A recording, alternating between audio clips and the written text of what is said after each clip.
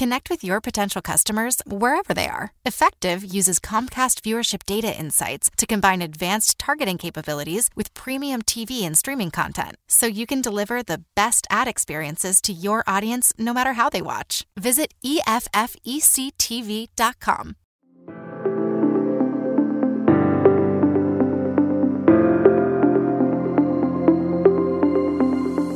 Welcome to the Grit Daily Startup. I'm your host, Sebastian Rusk, and this is a podcast about what goes on behind the scenes at startups. The good, the bad, and the gritty. Let's dive in.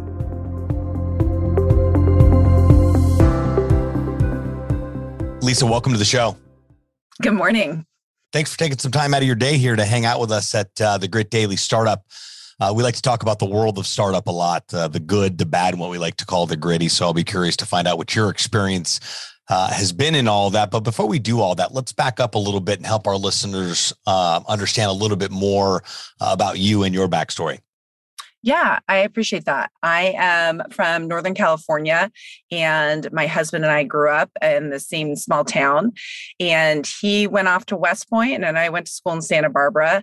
And somewhere along the way, we fell in love and launched on a military career. So John and I went from Schofield Barracks in Hawaii to Fort Benning, Georgia, to Louisiana, and finally landed up at Joint Base Lewis McChord in Washington State. And John deployed with his unit, 5th Stryker Brigade, to southern Afghanistan in the summer of 2009. And we quickly realized that it was going to be a pretty intense and challenging deployment. And about 5 weeks into the deployment, we had our first casualty. We lost we lost Troy Tom and Jonathan Yanni. And we realized what a difficult time it was going to be. And 1 week later, I received the knock on the door, and I was informed that my husband, John, had been killed in combat. And I had 3 kids at home at that time. Jackson, my oldest, was 3 years old. Bryce was 1, and Heidi was 3 weeks old. And it was an overwhelming time. And obviously nobody wants that knock on the door.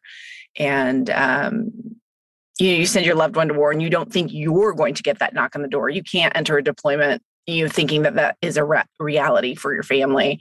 But it became our reality, and the casualties continued, and we lost 41 soldiers that year. And we were struggling. I turned to the coping mechanism that I had leaned on throughout John's military career, and that was running. And so I remember, John was killed on August 25th, 2009. And that next day I went for a run, and I remember the sun was shining, and I was so mad. I was so mad at God that the sun was shining. How dare he let it be a beautiful day when I was so sad. And, but it was the first time that I was able to connect with my grief and my feelings. And it enabled me to take really my first breath after hearing that John had been killed. And that movement, taking one step after another, really became the way that we navigated that deployment, as each week we received the notice of one soldier after another being lost in a land so far away. Wow. So running was the coping mechanism there, but there's only, some would argue that grief never goes away. You just learn how to deal with it and handle it better. This has been quite some time since then. What's improved for you? What has been, I guess, I don't want to say silver lining. That's not the right word that I'm looking for, but you never really, especially such a tragic loss like that, like your husband and kids and the whole nine. What's been the biggest, adjustment over the course of time for you, other than it just gets a little bit, dare I say easier, but you're able to live with it a little bit better than prior to? No, 100%. It's, in the beginning, I thought I was running from John's death. I was running from my grief, but I wasn't running from, I was running through. And running really was this tool that enabled me to have the space to remember John, but to continue to literally and figuratively move forward with my life. And it has been 12 and a half years since John was killed. And actually today would have been his 43rd birthday. And there's not a day that goes by that we don't think about John, and that I don't wish he was there for his kids, for our kids. And, he really was the best the world had to offer. And for my kids to have gotten to grown up with that light. But I think, as time passes, we move from this place of grief and being broken into finding the ability to live inspired by their lives, rather really than broken by that sacrifice. And so, 12 and a half years later, sure, we miss John, but we're able to share his stories and channel his example in how we live our lives, because it has been 12 years. And so now I've got these 3 people who are just like their dad in all the good ways and all the frustrating ways. But he inspires us. But we're at this really great space where we are a part of a community and have, the next adventure, with John kind of breathing life and motivation and how we move forward. I love that perspective. If only the whole world could adapt to that. And really, what really stood out for me is that, it's you ran through it, not away from it. And that's any life challenge that's thrown at us. I always like to say the only way out is through. And, there's that, then that's every facet of life's, challenges. So I definitely commend you for, really figuring out what works for you and for the kids, and being able to, some 12 years later, having done something with it, but also saying, what would he have wanted, for us, in addition to, living your guys' life out, in his memory. So, for sure. Let's talk a little bit about Wear Blue and Run to Remember, and of course how this all started to. I could take a wild guess on how everything started to come together here, but this is yet another great thing that you've decided and made a choice to put into play as part of your journey through life and the backstory as well. Right. You especially loss overseas is so difficult to wrap your arms around. And you feel powerless and overwhelmed and grief struck.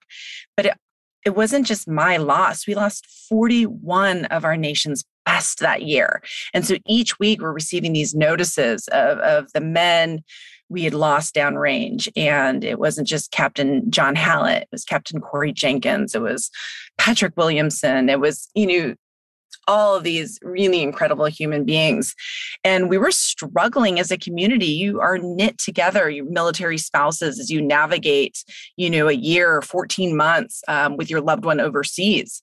And so we began to run together. I remember the first time we met, we kind of put out, the military spouse bat signal. And we said, put on your spouse's physical training shirt, meet in the Burger King parking lot, and we're going to go for a run around the airfield. And we didn't come together at this point because we had a group of spouses who loved running, or that we were looking to form a national not-for-profit. We were feeling overwhelmed and really looking for a way to connect, just something tangible that we could do.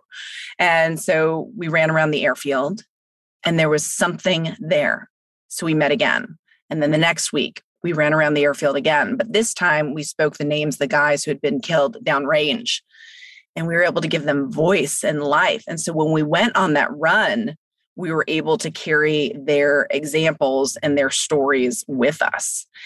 And then we kept meeting, and we realized that there was obviously power in running, right? That it is endorphin providing. And we're co-regulating. When the steps of a run, you start to come and build this common place of healing in the steps of a run. We're releasing endorphins. We're saying the names of these guys. We're doing something in a world that tried to dictate how we were supposed to feel and what was happening to us.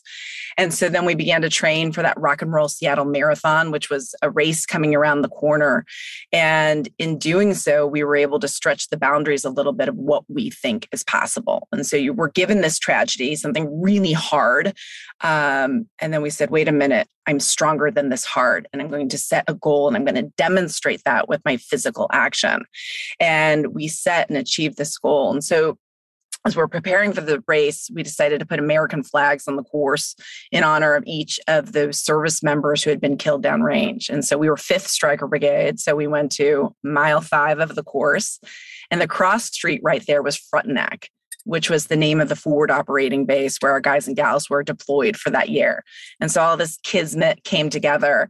And so we ran the race. We said the names of our soldiers who weren't coming home. And mile 5 of the course, we had our community holding American flags in honor of each of these soldiers.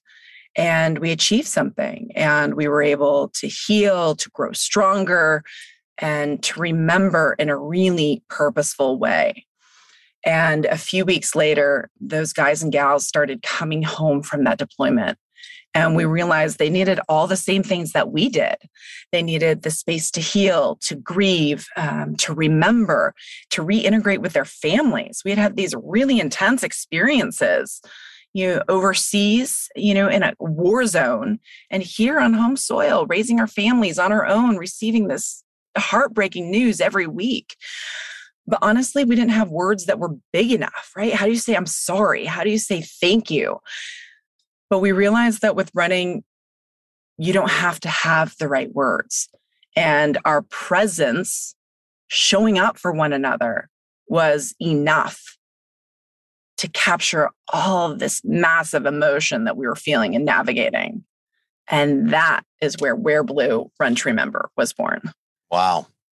I mean, that first thing that shows up for me is, the power of community. In the midst of crisis, I mean, community is always, important and a vital part of life, but especially when life shows up. And another thing that stood out was that you guys, again, made a choice to do something with this and be able to say, there's a lot of different outcomes that we could have had as far as our response is concerned, but we choose to lean into everyone. I mean, what a blessing it was that you guys had each other in the midst of all of that. That was my first question, was like, holy cow, other than, family, who shows up in the time of like, who gets to walk through that with you, and that's just a beautiful sentiment to how you guys all really showed up for each other. Now fast forward 12 years, what's the community like now? Are you guys all still as close as you were prior to, or? Well, military is family, but the idea is that resonates with me still is that we all still need community, right? Nothing's changed. 12 years in terms of, yes, as a military community, we still ask so much of so few. We absolutely still need one another to show up. But globally, it's been a challenging few years. I think we can all benefit from this space where we stand shoulder to shoulder and say, show each other, we're still in this together. And so now 12 and a half years after our inception, Wear Blue's thriving. We have about 50 communities around the world, from Iwakuni, Japan to San Antonio, Texas to Key Largo, Florida. Wow. Still here to Joint Base Lewis McChord, Washington. And it is a community gathering. And so there's this fellowship. We start each of these gatherings every week, and we still speak the names of the guys and gals who passed away on that weekend since September 11th.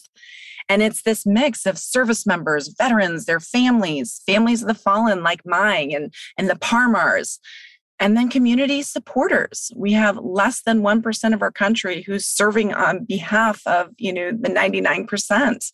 And it's an incredible gift. And we are a grateful nation. People are looking for a way to say thank you for your service. And Wear Blue is that space to turn those words into tangible, meaningful action.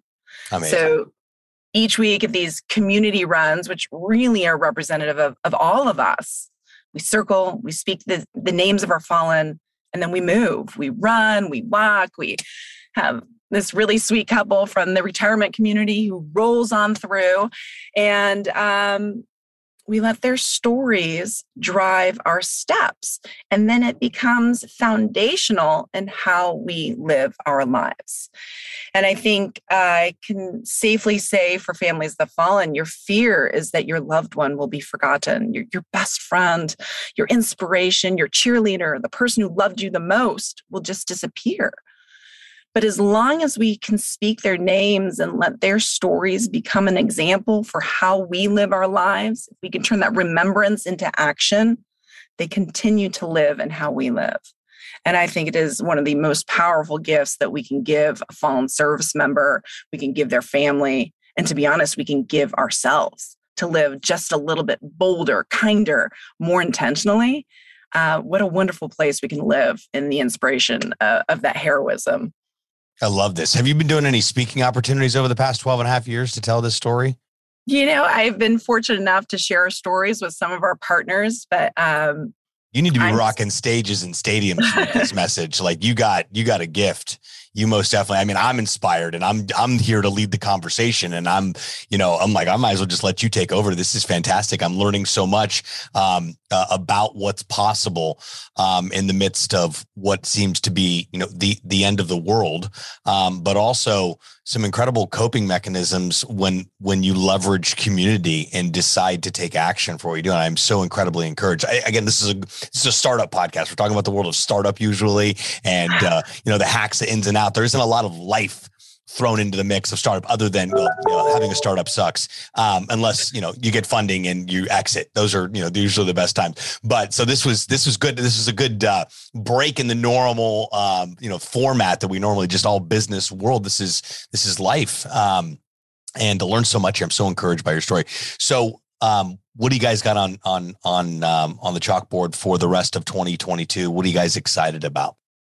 We have just closed our Gold Star Youth Mentorship Program. So there's about 12,000 children in our country who have lost a parent in military service. And at 5 of our locations across the country, we pair children of fallen military with currently serving members of our armed forces in a run-focused mentorship. And in this mentorship, they take 10 weeks together and they train to run a 5K on Memorial Day. They learn about a life of service, and they develop healthy coping mechanisms, all while belonging, to this community. And so we are wrapping up our youth mentorship program, and we are now moving into a few cohorts of our Gold Star Race program. And so we train families of the fallen to run their first marathons in honor of their loved ones. And so we take families who are, just like me, trying to navigate the greatest loss of their lives, and literally and figuratively are finding footsteps forward.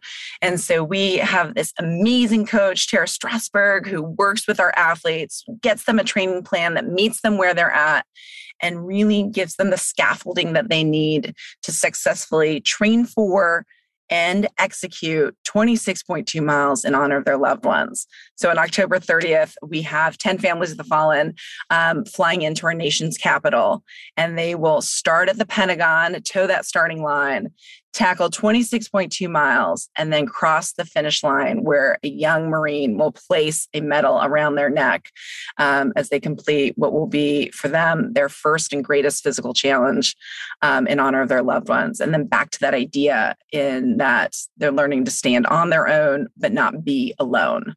Nobody can run 26.2 miles. Nobody can do the work for any of us. But when we have the right community around us, we can achieve that. We're on our own, but we're not alone. I love it. I absolutely. The only time I run is if a bear is chasing me.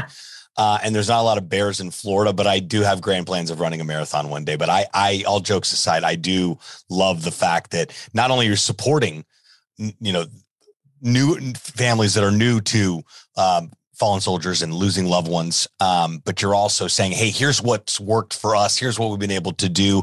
And here's what's possible for you. And we're going to support you to get you to the finish line, pun intended, right? So that's just yet another beautiful aspect of what you guys are doing here. And again, incredibly encouraged by our conversation today, Lisa. Any final thoughts for our listeners?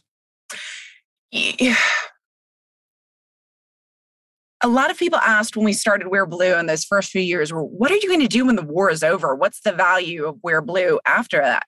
And I think now as a nation, now is the time that our work is to be done, right? We have to unpack the last 2 decades of war. And for all of our families that fallen, we lost 7,051 service members in the global war on terror. And on August 26, 2021, we lost 13 more service members, leaving behind 7 children, several of whom will never get to meet their parents.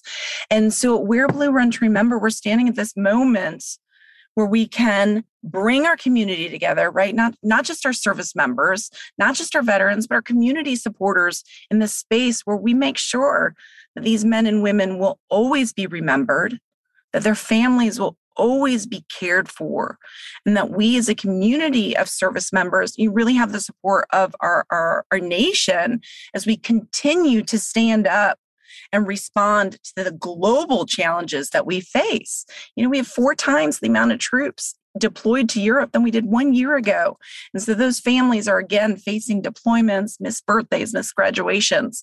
And we have less than 1% of our country carrying that. And so I am hopeful and grateful to have community come alongside Wear Blue and join us in our commitment to honor the service and sacrifice of the American military through active remembrance. It's community, movement, and remembrance. I love it. Well, if you're listening to this right now and you're like, I need to understand more about what's going on with Wear Blue, you can check them out at wearblueruntoremember.org. That's wearblueruntoremember.org. That link will be in the description of this podcast episode. So feel free to click on it versus trying to find a pen right now. Who's got a pen in 2022, right? Well, Lisa, thanks so much for your time. Thanks for encouraging our audience through your story. Thank you so much for doing work that matters and really leveraging your story to take action and make this place called life just that much better for the new people that you get to experience and bring into the family of you guys got going on there at Wear Blue. So keep us posted at the Grit Daily Startup Show here on how things are going. We'll have to have you guys back on the show sometime and get an update, but continue doing the incredible work you guys are doing. And again, I enjoyed our conversation. Yeah, best way to start the day. Thank you. Thank you. Until next time, friends.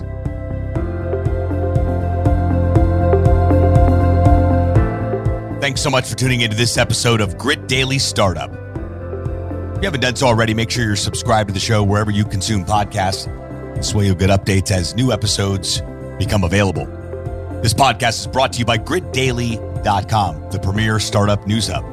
More information at gritdaily.com. Once again, I'm your host, Sebastian Rusk. Until next time, friends.